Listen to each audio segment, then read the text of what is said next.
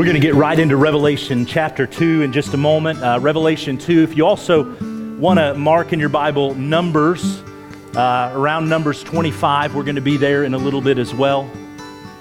Numbers 25, Revelation 2 is our text for today. Jesus' letter to the church at Pergamum. Revelation 2, I'm going to begin reading in verse 12.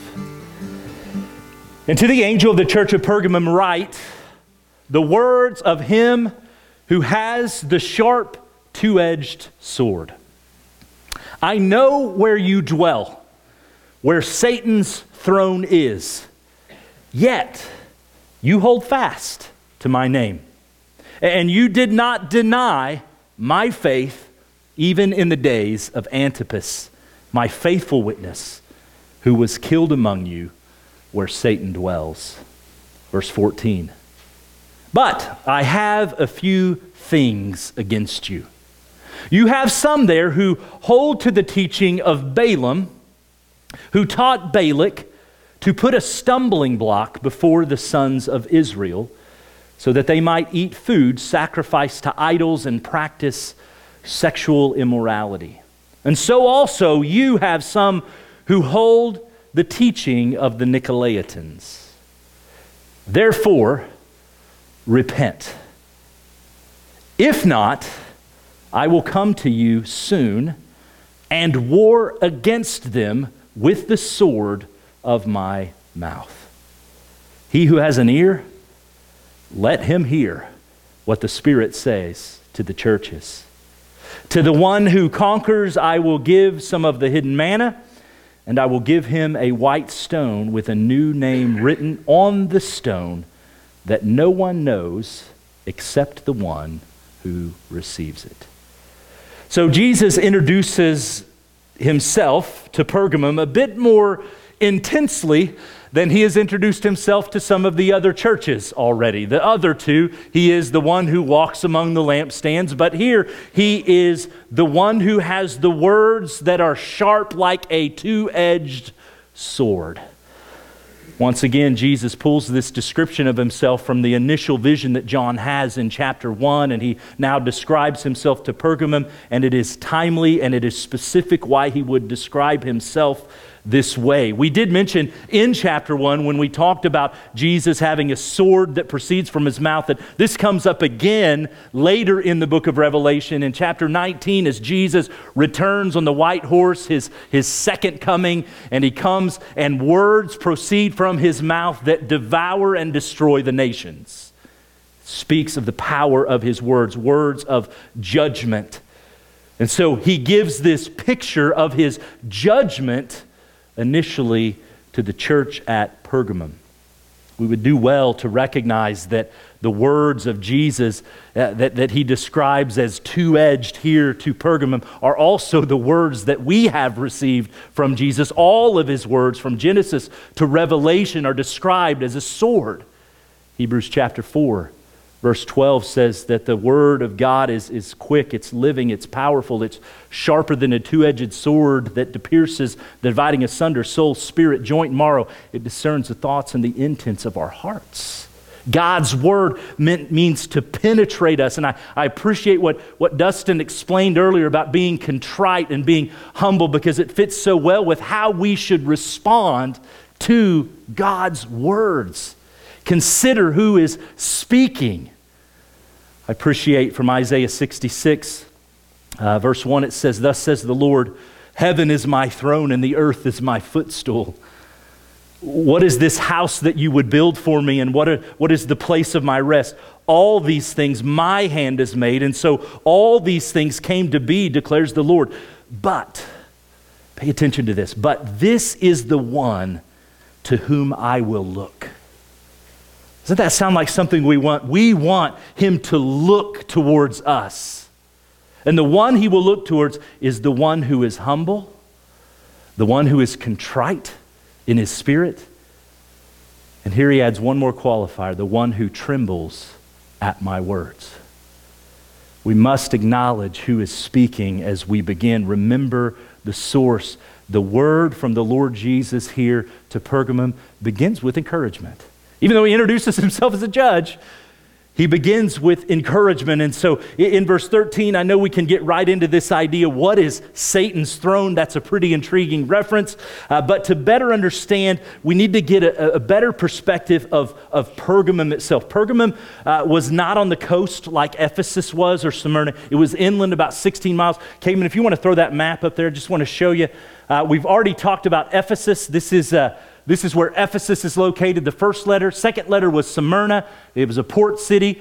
Pergamum is up here inland. The next letter will go to Thyatira, then Sardis, Philadelphia, Laodicea. So you can see that loop that the messenger would make to deliver these letters. And so 16 miles inland, about 65 miles north of Smyrna.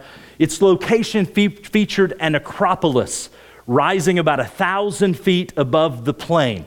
And if you've ever studied in the Roman and the Greek world, these acropolises were not necessarily natural. They would often be built up with dirt so that it was something that rose above the city, and one of their major temples would go on top of that acropolis. It was almost like a steeple would be for a church. It means to indicate, hey, this is where God's people meet. It meant to indicate that this is what our city is about. The Hellenistic kingdom of the Adelaides ruled there in Pergamum between Alexander's successors until there was a transfer of Roman power in about 130 BC. And there was a fortress that was there in this city during that particular time, but the city's loyalty to Rome, being one of those initial cities that flipped to the Roman Empire, was rewarded in this providence being the first temple dedicated to the emperor cult worship. It was built in Pergamum soon after Augustus consolidated power in 31 BC. That is important for us to remember. We'll come back to that in a moment. There was a temple to Athena. There was an altar to Zeus. There were temples to Dionysus and Demeter. On the edge of town, there was a large complex for the worship of Asclepius, and the sick could go there. They would find healing there. And as in any of the other Asia Minor cities, the ones that we've talked about, the ones we will talk about, the wealthy citizens vied for distinction. The wealthy citizens wanted the privilege of serving as priests and priestesses in those temples. Various trade associations and community groups would participate in all sorts of festivities and celebrations. You had to be in the in crowd to be a part of the involvement in the community. And so Jesus refers to Pergamum as the place where Satan dwells. And then later he says, or he initially says, this is where Satan's throne is. Then later he says, this is the place where Satan dwells. It's because Pergamum was considered a religious capital in this particular region. And one of the reasons historians look and see it was considered a religious capital is because it was the first location of the first temple that was built for the purpose of worshiping the Roman emperor. See, it wasn't enough in the Roman Empire for them to worship their gods. They had to create and make their emperor, Caesar, into a god. And so sacrifices would be made to the god Caesar, and it became its own aspect of worship. This, along with several other significant temples that we mentioned, made Pergamum a stronghold for Satan, the deceiver, in the hearts of people. But despite that stronghold and the hostile environment that was created for the Christians, these Jesus followers in Pergamum, they held fast to Jesus' name. This is what he encourages them for. The Lord commends them. You hold fast to my name. You did not deny my faith, even in the days of Antipas, my faithful witness, who was killed among you where Satan dwells. They refused to altogether deny the name of Jesus. And we can infer from what Jesus says and from just understanding the time frame, they were undergoing significant persecution. There were many who were dying. That's what he alludes to next. If you doubt the severity, there was a man named Antipas, and he died for his faith in Christ there in the city of Pergamum. The reference gives us no details. There's no explanation as to who killed him. There's no explanation as to how he died. What it says is that he died. He was killed for his faith. And it also says this, Jesus refers to him as what? My faithful witness. What an incredible and powerful testimony. Have the Lord Jesus Christ say, my faithful witness, Antipas. He's remembered that way for all of eternity. Last week, as Jesus addressed Smyrna, he didn't have anything negative to say to them. As a matter of fact, it was more of a preparatory delivery and sermon for the persecution that was going to come to these people. According to Jesus, however, Pergamum does have to change some things. There's some corrections that they need to make, and they need to make them right away. Jesus is angered by their embracing of false doctrine, and the rebuke begins in verse 14. He writes this, you have some there who hold to the teaching of Balaam, who taught Balak to put a stumbling block before the sons of Israel so that they might eat food sacrificed to idols and practice sexual immorality. And so also, you have some who hold to the teaching of the Nicolaitans. And so we have to ask the questions, who are Balaam? Who's Balak? Who are the Nicolaitans? And to understand Jesus' reference, we got to go back 1,500 years from the time this letter is being written, 3,500 years, to the wilderness where Yahweh is leading Israel towards the promised land. As their time in the wilderness was drawing to a close, Moses inquired of Sihon, the king of the Amorites, if they might pass through their land on their way to the promised land. And this is land that's on the eastern side of the Dead Sea, if you can picture that in your mind, the geography. And Sihon not only says no to Moses and the children of Israel, but he decides, I'm going to put my army together and I'm going to go fight against them. And that's exactly what he does. And guess what Yahweh did to the armies of the Amorites? He annihilated them. They've already got some land. Well, Og, the king of Bashan, he sees this as well, and so he wants to take his shot at Israel. Maybe their armies are a little tired, and so he takes his shot at Israel. And Yahweh delivers Og, the king of Bashan, into their hands as well. Well, these two victories make Balak, the king of Moab, quite nervous. He sees what happens to his surrounding neighbors, his friends, and so he sends a message to a man named Balaam, who is a diviner, one who communicates with the gods. And I found this interesting. I always thought Balaam was a local boy. He was actually 400 miles north of this particular area, the Dead Sea. He was far north, and so they send a messenger all the way up here to find this diviner named Balaam. So it shows how celebrity he is. He's well known for what he does. And here's the message. Behold, a people has come out of Egypt. So this is Balak to Balaam. There's a people that have come out of Egypt and they covered the face of the earth and they're dwelling opposite me. So I want you to come now and curse this people for me, since they are too mighty for me. And perhaps I shall be able to defeat them and drive them from the land, for I know that he whom you bless is blessed, and he whom you curse is cursed. Numbers 22, verses 5 and 6.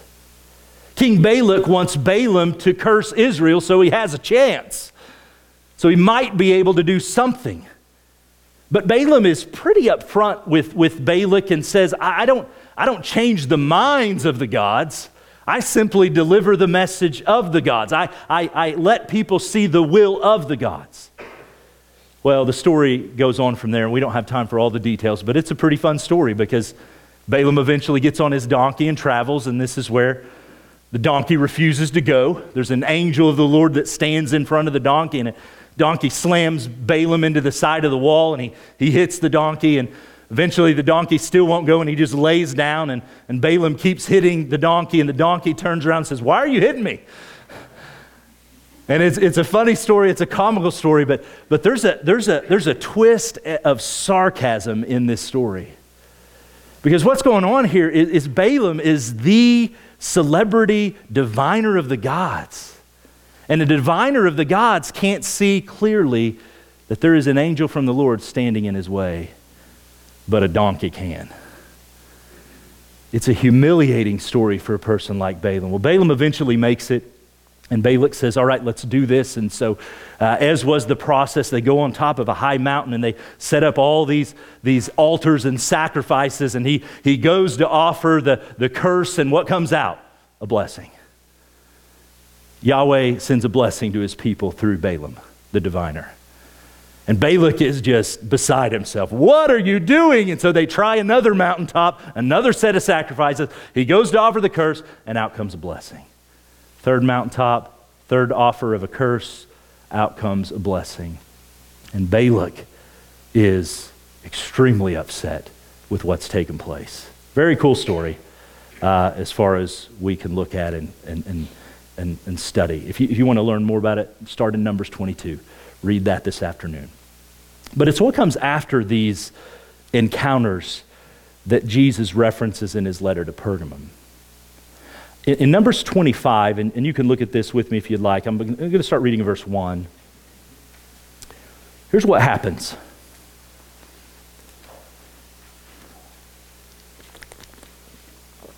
While Israel lived in Shittim, the people of Israel, they began to whore with the daughters of Moab. Right? These are Balak's people. These invited the people in to the sacrifices of their gods, and the people ate and they bowed down to their gods. And so Israel yoked himself to Baal of Peor. And the anger of the Lord was kindled against Israel. And the Lord said to Moses, take all the chiefs of the people and hang them in the sun before the Lord, that the fierce anger of the Lord may turn away from Israel. What we learn here is that though Israel hasn't stopped worshiping Yahweh, they still recognize Yahweh as their God.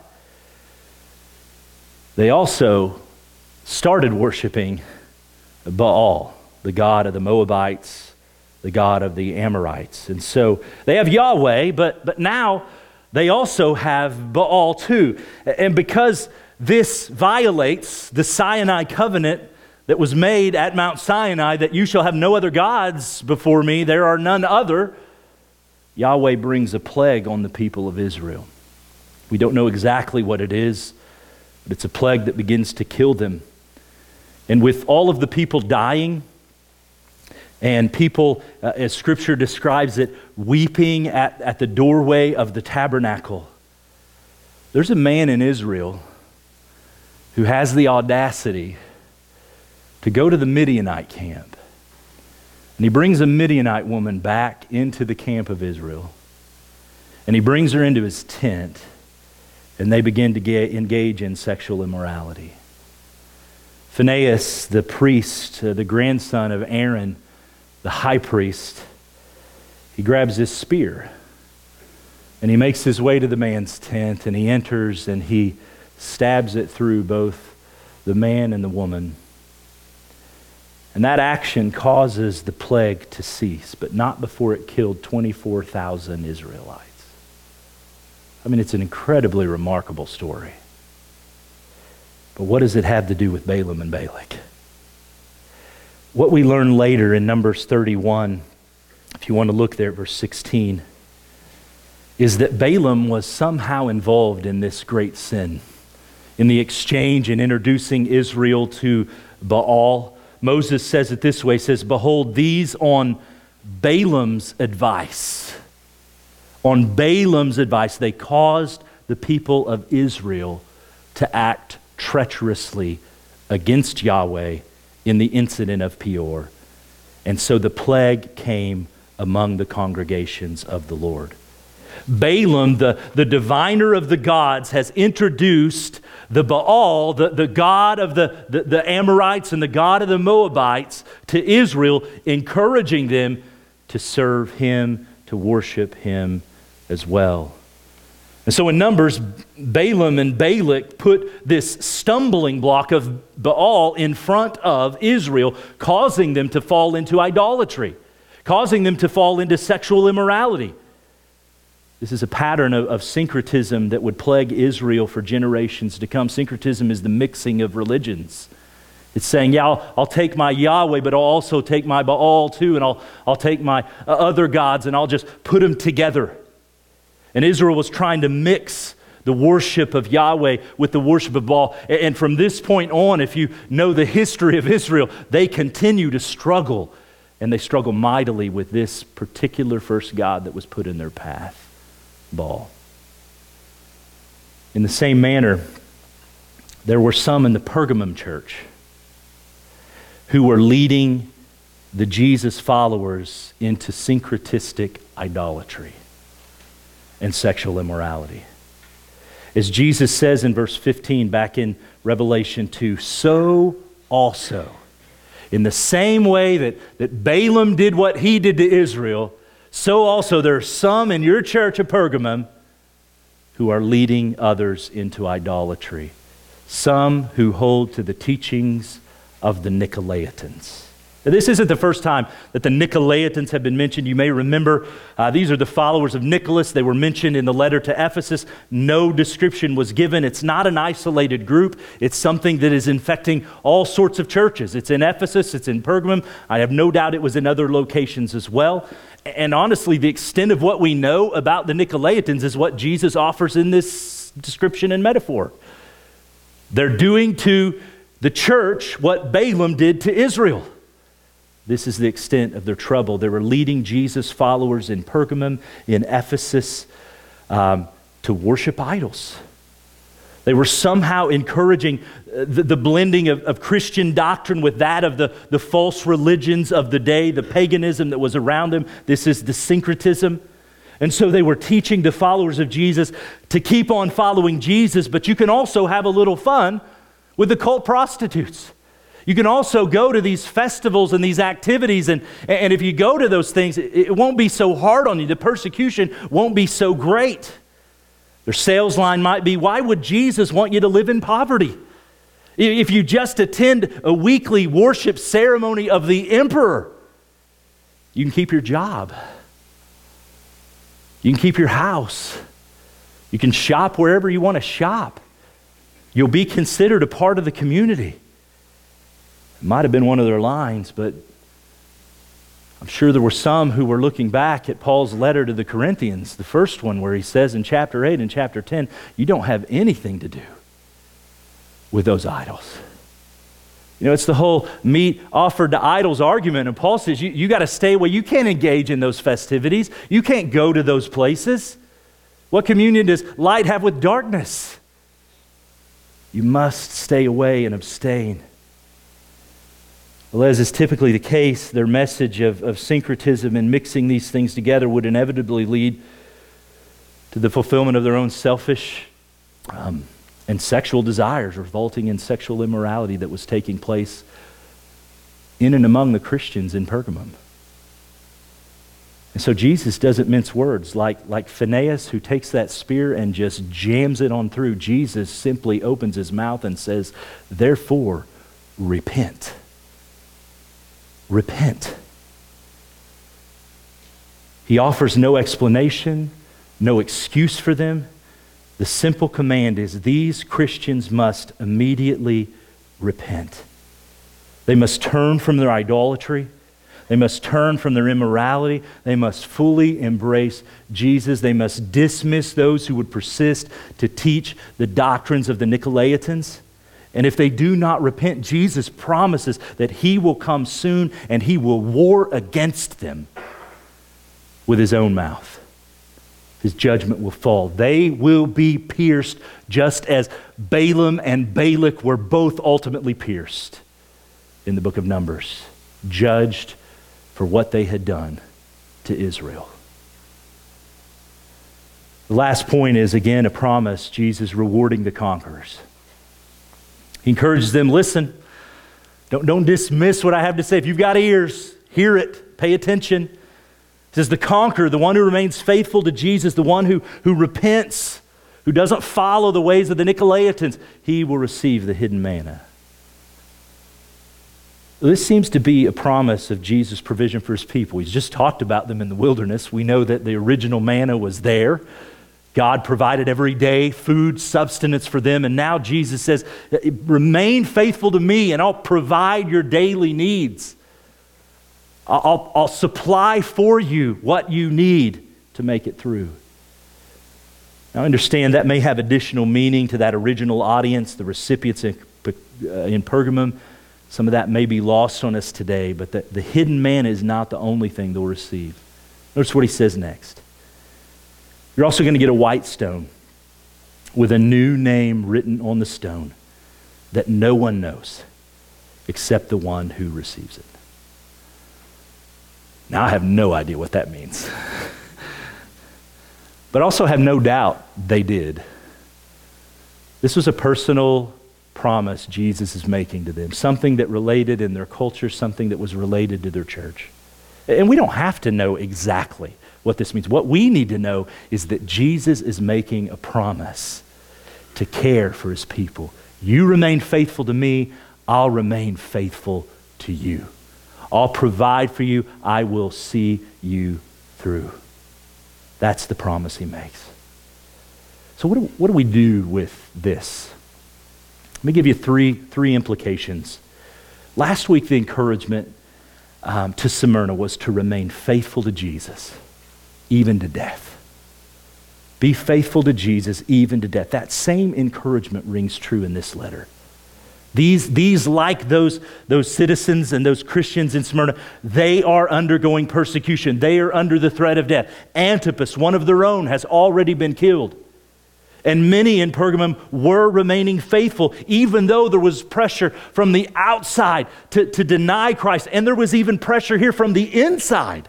People inside their church were encouraging them to move away from Jesus, to move in different directions. Satan wanted to trip up the Pergamum Christians.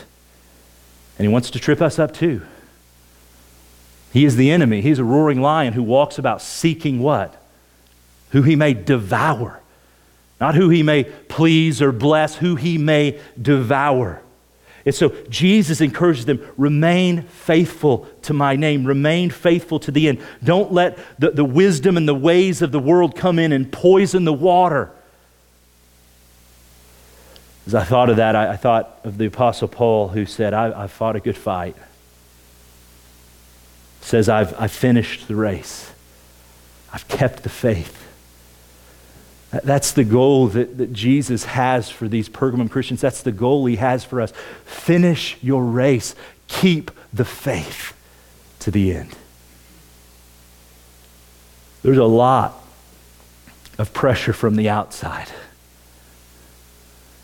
to deny Christ, to disbelieve the faith that's been instilled and growing in you. We live in a culture of cynicism and skepticism that wants to deny those core truths of the universe, of who we are in Christ. We must strive to keep the faith. And we must also work as a church, we're going to talk about that in a moment, to make sure there's no pressure within to push people away from Christ and to push them in other directions. Fight the good fight. It's incredible to think after 1,500 years, the teaching of Balaam still persisted. Right? That was a thing that Jesus could bring up and they would understand it. It was the same thing, the same tactic that was being used, but the reality is we're 3,500 years removed from Balaam, and that teaching still persists. The idea that there are other things out there, it still infects the Church of Jesus Christ. How and where? Syncretism is still an issue. The first time I learned the word syncretism was in a missions class. And in the missions class, it was explained in this way, that you go to a field and you go to maybe a tribe, a group of people, and one of the first things you have to do is learn those people. You have to learn their culture. You may have to learn their language. You have to learn what they worship and why they worship it and all of these things. And then you have a better way of engaging them with the gospel of Jesus Christ. But what syncretism does is it takes the gospel of Jesus Christ and it takes their religious beliefs and it puts the two together. And that's not what the Apostle Paul did. The Apostle Paul, as he outlines for us and shows us by his own example, no, you have to turn from your other gods and turn to Christ because there's only one. And syncretism is when you try to blend those things together, and it's easier for maybe missionaries to reach those people if they can take those other things and just blend those religious practices. but it's not the right way to do things. It's idolatrous. But what I've learned is that syncretism can still happen in American churches. We can still take other things and mix worldly things in with Jesus and create our own idolatries. A couple questions that would kind of push us in this direction. Where are you tempted to mix Jesus with something else? Where are you tempted to embrace the ways of this world, even though they are in contradiction to the ways of Jesus that are taught to us in Scripture? I've got a few things that I came up with. I sent up the bat signal this week to some of my buddies to try to help me think through this stuff as well.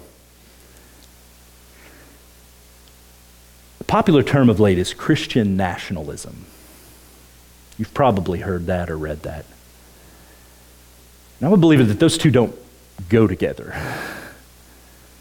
There's not a Christian nationalism. There's Christian and there's a kingdom. I am disgusted by the mixture of Jesus and politics that have been happening of late. Now, I love my country. I love America. What an incredible privilege it is to be where we are and live where we are, have the freedoms that we have. But whether it is people on the left, people on the right, using Jesus as a means to advance their ideology, their politics on other people, it mixes things that sometimes shouldn't be mixed. And so it may be something we can look in recent events with what happened at the Capitol a year ago. You got people that are carrying banners with scripture on them, and then they break the law. It's Trump holding up a Bible in front of a church for a photo op. It's Biden quoting Isaiah 6 about, "Here am I, send me," this incredibly beautiful passage to describe our military and how they go wherever they're called to go. And I love our military, and I love that they go where they're called to go, but that's misappropriation of Scripture. And let's be honest, politicians have been doing that for many, many, many years, taking God's word and using it for their own purposes. Jesus is pro-kingdom. We have to understand that Jesus is just as concerned about his people in Russia as he is his people in America. He loves his people in China just as much as he loves his people in the good old US of A. America is not the promised land. America has been referred to as a city on a hill. Again, a misappropriation. No, the church is the city on the hill. America is not the standard of Christianity for the world to model themselves after either. And so we have to reject those who would tempt us to somehow wed Jesus to political parties and movements, whether they're politicians, people on social media, cable news hosts, whoever they may be. I am a people of a kingdom before I'm a people of a nation. You're a citizen of heaven more than you're a citizen of the United States of America. That doesn't mean we dismiss and we deny our citizenship in this country. And we don't root for America in the Olympics that are coming up and those kinds of things. I'm just saying we have to make sure our priorities are in place.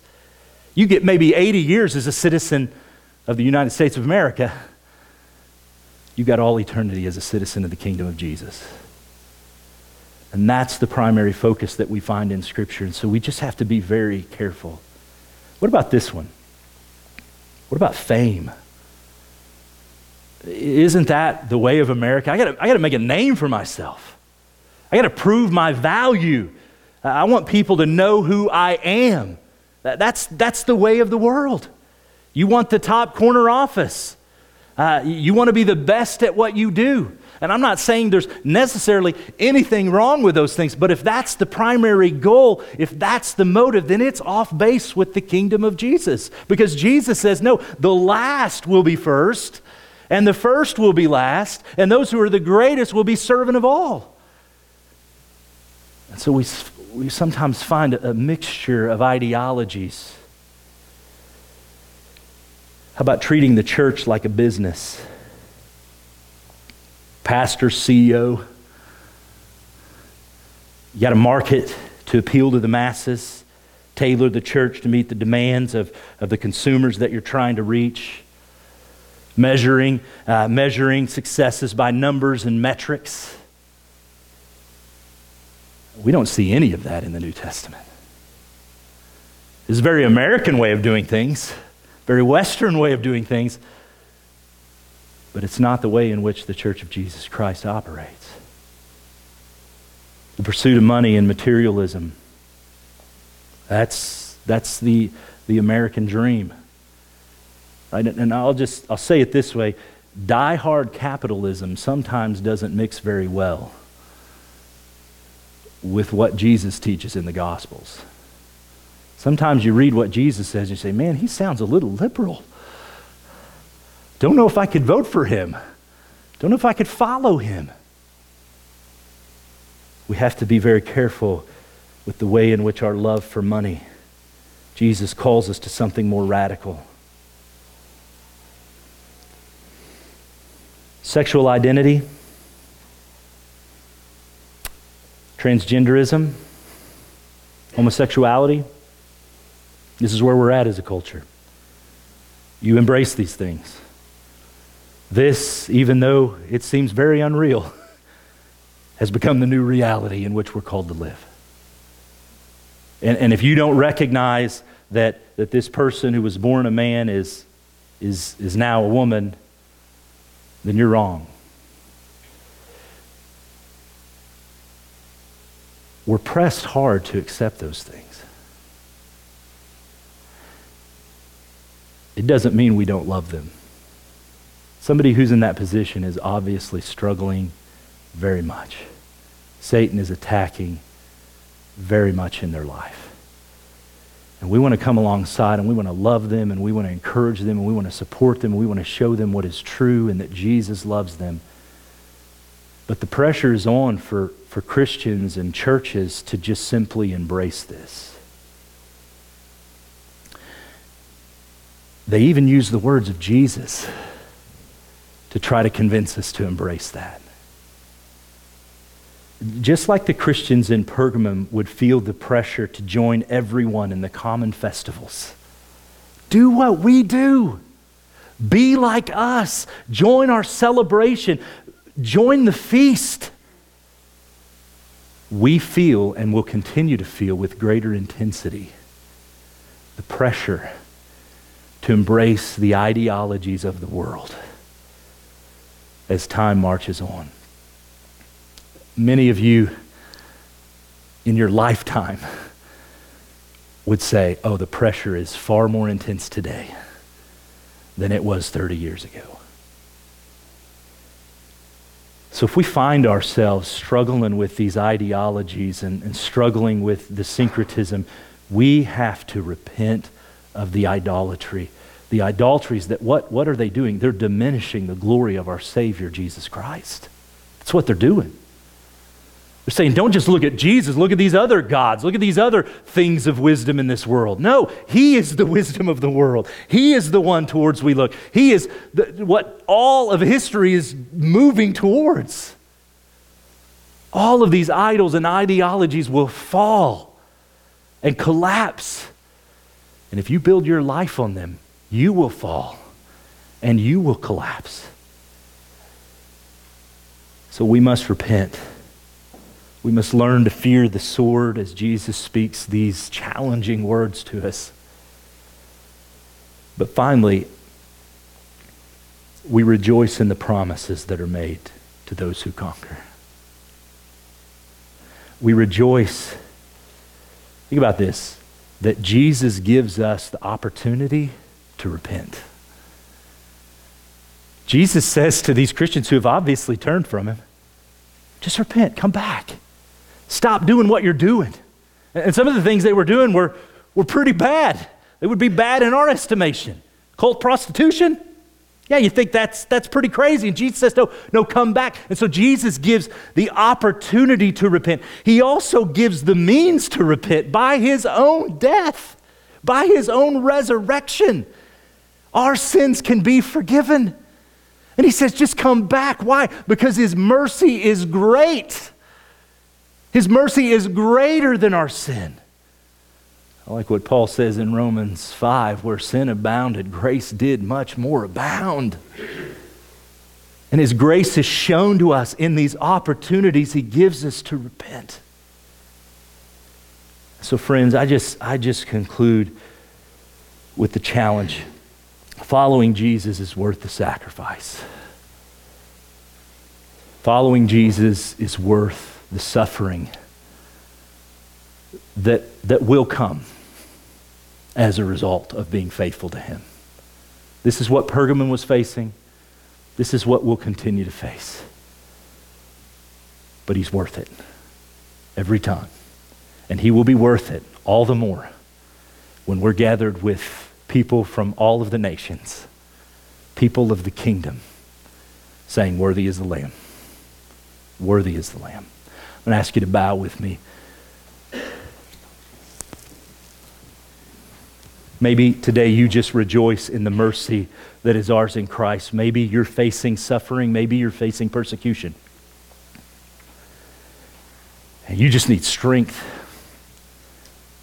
You need the Spirit to strengthen you and increase your faith so that you can continue to be faithful to Christ. He promises that strength to his people. Or maybe there's an idolatry. Maybe you've begun to mix in your mind the thinking of the world with the thinking of the kingdom. You have other loves. Get back to your first love. Repent and turn to Christ. I'm going to give you just a moment here in the quiet to pray. Father, it's a beautiful thing.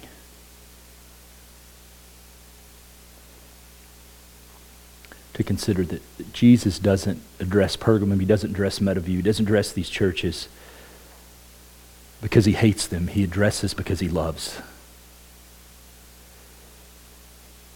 And he's washing us white. And he's ironing out the wrinkles of his bride. And so God, I pray that you would iron the wrinkles out of us. That you would cleanse us today. Help us to be more faithful, more in love with our Savior. Help us to keep the faith as we strive to finish the race that's set before us.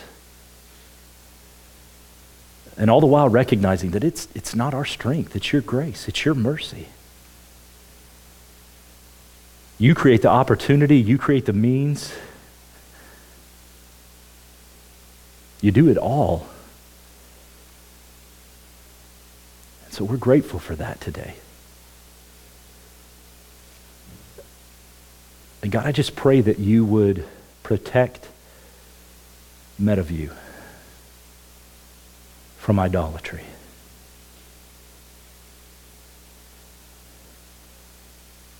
That you would keep us clean and pure.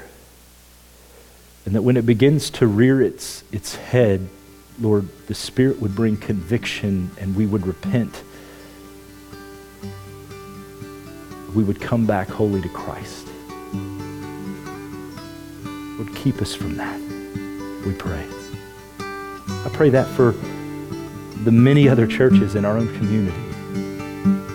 Churches around the world, some of which we're invested in with our own missions partners, God, that they would avoid the idolatry that Satan brings to tempt us with. God, help us, we pray. We pray it in Jesus' name.